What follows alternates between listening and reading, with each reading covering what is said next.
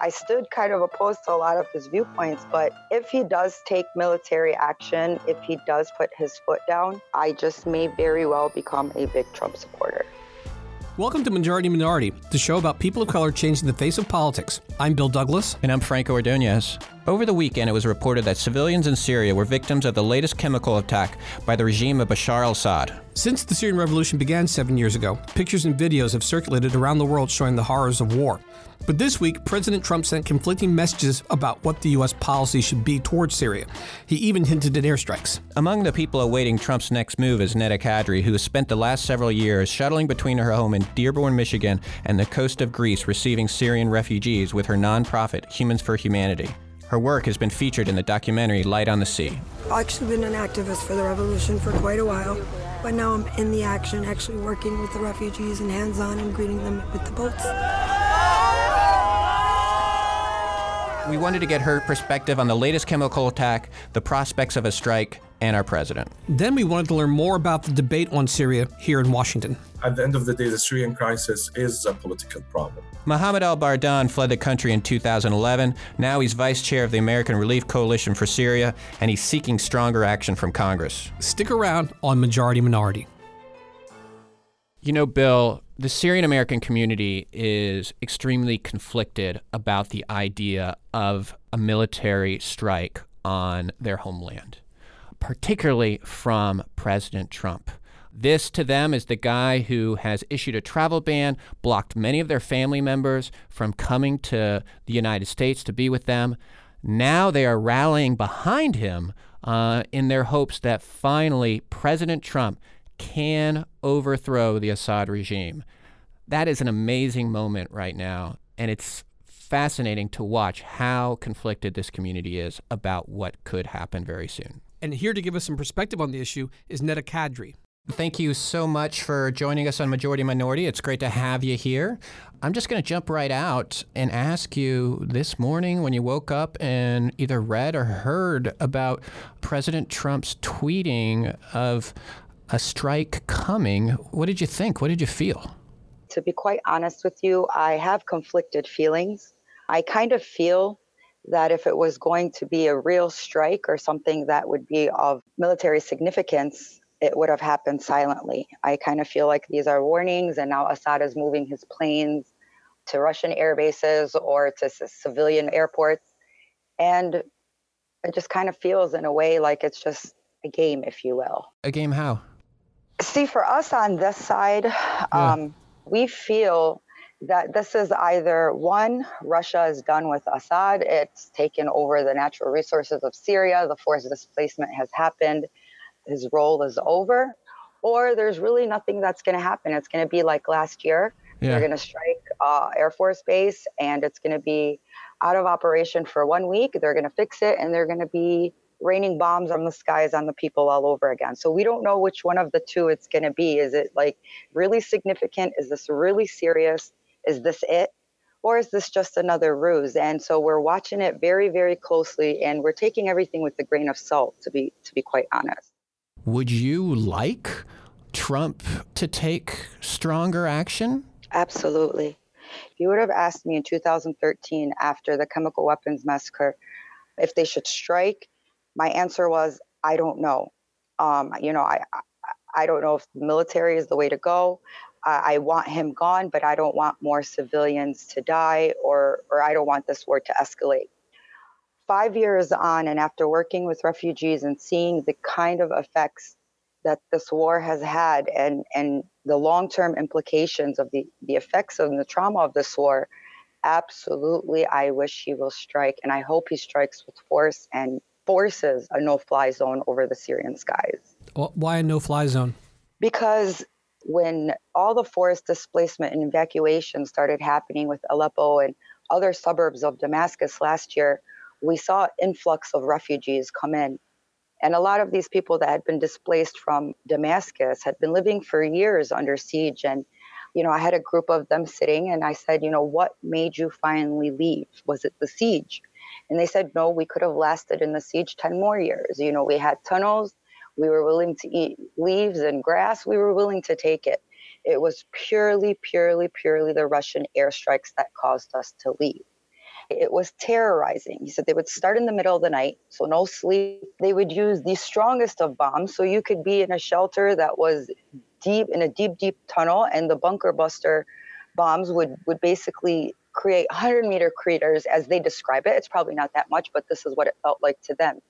So it's that death, this destruction, this displacement, disfigurement, and they're causing the psychological trauma that will live on for generations. It's not going to go away in a year or two. What were your thoughts when you heard about the most recent chemical attack and when you saw the photos of kids crying? When you are active in this crisis or in this war, this isn't the first time you've seen pictures of dead babies. And it breaks your heart. You cry and you get angry every time, but in a way it becomes something that is expected. You become jaded. And what's worse is the feeling that accompanies it, which is no one is going to care. No one's going to do anything about it. He's just going to keep doing it. This isn't the first time we see these images. You mentioned worrying about whether people care. Do you feel people care? No. And that's the God honest truth. You know, I remember when I was a kid in grade school, and I remember when we first learned about the Holocaust, asking my teacher how Hitler was able to get away with what he did for the years that he did without anybody doing anything about it. And I remember my teacher saying, because nobody knew, nobody knew what was happening. And here we have the probably the first war in history where everything is playing out in real time. We've got videos and pictures of the worst of attacks from activists on the ground within moments of them happening. And we're watching this death and destruction play out in real time. And you have a part of the global community that denies it altogether, says it doesn't exist, all of it is fake. You've got another part of the global community that acknowledges it, but says it's kind of not our problem to do anything about it. And then you've got a part of the global community that doesn't even know what's happening or where Syria is on the map. So the feeling of nobody cares, 7 years of this happening, you can't help but feel that way. Why don't you think Americans care more? Well, you have people in Europe, whether it's in Holland or Germany or the UK, they're being directly affected, for instance, by this refugee crisis. So they have no choice but to pay attention. As far as the war goes, there are several factors. Assad played this really smart. He played a really smart PR game early on. We were coming into the Obama administration. You had a lot of Americans very upset about the Iraq war, upset about our previous foreign policy. He played that card really well. America's trying to bring democracy to Syria, and it's going to end up like another Iraq, like another Libya. And this was right after Benghazi. So you've got, or around Benghazi. So a lot of people got swayed negatively because of that, because they thought that this was just going to be another foreign policy blunder, that this was a whole American regime change versus something that the people of Syria wanted to do. So you've got implicitly they don't want to be involved because they think that this is just going to be another foreign policy blunder. Others, as far as why they don't care, I think, again, it was the same thing with the refugee crisis. I think the distance plays a great part. They feel like this is happening on the other side of the world. It doesn't affect us as Americans.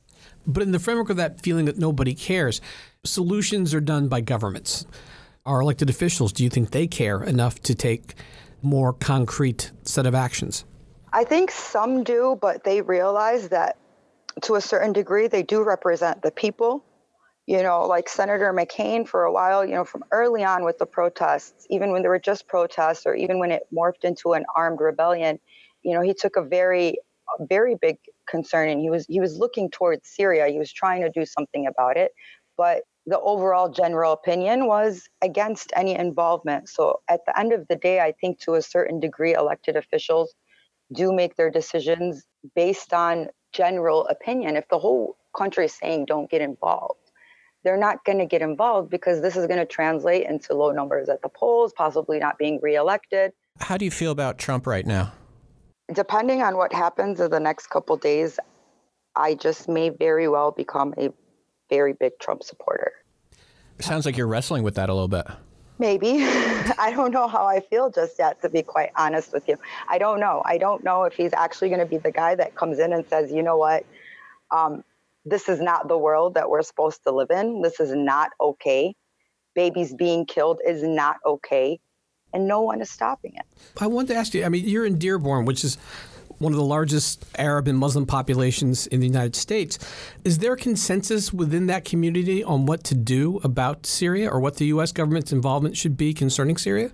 We are a very divided community, divided not just communities, but families. You know, the people that are pro-Assad are very pro, and the people that are against him are very, very much against. It's no secret that the majority of my population in my community are Lebanese American, and a majority of them from southern Lebanon. And as we know, Hezbollah is fighting for the Assad regime, and there is also a large concentration of pro-Palestinian activists that are also very much pro-Assad. So if you come to my community, you will find the considerable majority pro-Assad.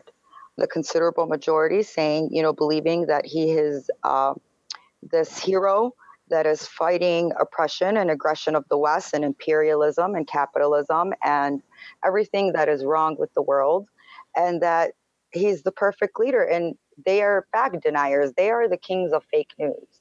I've been accused of fabricating the videos myself, working for the American, you know, it goes that far. So we are a very divided community, to be honest. And for the most part, you see them very anti-strikes because they are very pro-Assad. And this is something that is what it is. How do you sell, or how do people who want a more robust action, U.S. action in Syria, sell the idea of that to the administration, to members of Congress? I say logic. If a congressperson or just any normal human being, if you put two people in front of them without mentioning you're talking about Syria or the U.S. or whatever it is, and one person's argument is got holes all over it and it's just a denial of the truth, and the next person is presenting facts, reports, witnesses, everything that you could possibly imagine to present a case, where would you side? I mean, again, let's bring this into a normal context. If this was a court trial and, you know, there was somebody on trial for murder and the defense is just telling you that that video surveillance footage you saw of him stabbing that guy, that didn't happen. That was fabricated. And that witness that saw him, you know, breaking into that place, that witness doesn't exist. He's a fake person that prosecution fabricated and went on to fight by just saying everything was fake. And then the prosecution gets up and they show you the surveillance footage. They bring a plethora of witnesses that saw it happen. Which are you going to believe? Like, I cannot even believe that Assad's tactics have worked, because in any other context of everyday life, they would be viewed as ridiculous. Some of what you felt this morning must have been relief that Trump and his administration was considering taking action. You know, when I first saw him say that he's going to respond with force, I literally jumped 3 feet in the air and I was so happy. But then as I saw that it took, okay, that night nothing happened. And then we thought, okay, maybe yesterday something will happen. And something didn't happen yesterday. And instead we woke up to a bunch of tweets. And when I want to go help someone, I don't sit and talk about it on Twitter or Facebook. I just get up and I take action. What were your first interactions with Syrian migrants? I mean, you were in Lesbos welcoming migrants to the shore. What was that like? Welcoming these people on the coast, it's very, very bittersweet. You look at them and you're finally looking at the people that you've been advocating for. You're looking into their faces and you're getting to know the victims that you've been fighting for. But it's very bitter because you see these are the displaced of that country. You wonder if they'll ever go back. You know, I've met people that suffered losses in the first chemical weapons massacre, so they had to leave, you know, their dead loved ones behind. I've met people that had sons or husbands or whatever in detention. They don't know what happened to them, but they had to leave them behind. So it's seeing that displacement, hearing the stories firsthand. When you sit across the table from a woman that has 5 daughters, whose husband was tortured to death, and who also lost 4 other brother-in-laws. So when you hear stories like this, like you are hearing it directly from them, I can't explain the feeling that it gives to you. What have you lost? What has your family lost? I assume you have relatives who are still in Syria? Yes, we have lost several family members to snipers. We have some people in detention. A couple of my cousins were taken into detention, tortured for a couple months, and then let go. We have one cousin that has never been found. He disappeared off the face of the earth. We don't know if he's dead or alive. He's been gone since September 2000, either 13 or 14. My husband is also a Syrian refugee and a victim of torture himself. He was tortured for 28 days with Air Force intelligence. So as far as personal connection goes, we have a home in Syria that my mom is dying to go see, make sure it's okay. But she's afraid because her daughter is, is heavily active in the cause. And even having an American daughter that uses her voice is a threat to her as a Syrian. So we haven't been able, obviously to go back home. My mom hasn't seen her family in several years. So it does have personal consequences. What do you say to people who say, well, there's humanitarian crisis in Libya, there's humanitarian crisis in the Philippines? What do you say to people who question how big a humanitarian crisis this is? I say look beyond whatever it is you think you know. I talk about this little 3-year-old girl that I met a few months back. She couldn't speak a single word yet because of the trauma of the air bombardments. Yet this little 3-year-old girl, when a plane flies above head, she knows to drop face flat on the ground and to put her hands behind her head.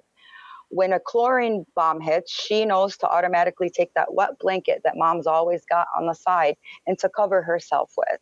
If white phosphorus or napalm drops, she knows to jump into that big bathtub of water or that big tub of water that's always filled so that the ash doesn't burn your lungs as you breathe it. This little 3-year-old girl that doesn't even know how to say a single word knows how to deal with advanced and sophisticated weaponry and what to do, and she still drops to the floor every time a plane flies by. When this new generation that was born under war and knows nothing but death and destruction have now became teenagers and adults, this is something that will surely have all kinds of implications for years to come. Can I say, like, the next 24, 48 hours, I imagine, are going to be pretty emotional for you, like many Syrian Americans, like many Americans. What will that time be like for you, and what do you hope happens? Everything just on complete edge until something happens to see what is going to happen. The thing right now isn't, is he going to strike or not? It's in what capacity is he going to strike? Is this possibly the end, or is it just, a pause? I have to mention, though, that just the threat of a strike has already imposed a no-fly zone in Syria. For the first time in a very long time, a lot of people are sitting peacefully with clear skies, not worrying about the threat of a bomb falling on their head. So there is already kind of a sense of relief, although I don't know how long that relief will last. I don't know if I'm going to feel relieved or if I'm going to feel duped or if I don't know what I'm going to feel because it's going to depend on the capacity of the strikes. Neda, thank you so much for being here. Thank you so much for having me, guys. Have a great one. Neda really underscored the human toll. Now we're talking to Mohammed El-Bardan about the politics. Yeah, because he's really going to frame this issue. You got to tell Republicans one thing, you got to tell Democrats the other thing, or at least they want to hear different things if they're going to get on board. Yeah, Democrats and Republicans come at this from different perspectives. Mohammed, thank you for joining us. Thanks for having me. Can you tell us a little bit about the work that you're doing in Washington on Capitol Hill? I mean, what have you been doing on this issue? The humanitarian advocacy part was more like to raise some awareness when it comes to the education mainly. I was very involved in the education part. We want to make sure that the administration aware here about the large generation that we're having in the country and how important actually from a national security perspective that we take those kids to school rather than having the other side recruiting them to other military aspects. And that was really something we wanted to put, we put a lot of efforts on it because it's really a problem for Syria. And I think that problem actually a lot of countries understand and they don't want to deal with that problem in the future. And this is why we are here. And our solution will be political solution. Well, how are you and your organization conveying that to members of Congress? I actually last trip to Washington was almost 4.5 months ago, we had a congressional reception for what we call the Friends of Syria, almost 25 senator and congressmen and women. It was very healthy conversation. I mean, we're still very limited with number of allies in Congress and Senate so far, but we're doing a lot of progress getting people, like Senator John McCain, Senator Lindsey Graham, Tom Cotton, Senator Marco Rubio. We have a lot of Democrats and a lot of Republicans within the Syrian American community. What is the interest for Republicans? What's the interest for Democrats? The interest of Republican, was to some extent that the anti-Russia rhetoric. So it's especially the Russians are very involved now within the backing the Syrian government. The more important one, actually, the anti-Iran voices, which is like the anti-Iran deal and the anti-Obama's policies when it comes to Iran. That's really one of the biggest aspects when it comes to their support. When it comes to Democrats, there is anti-Russian rhetoric when it comes to that, especially after the Russian meddling in the election. And that anti-Russian voices we're hearing more and more recently.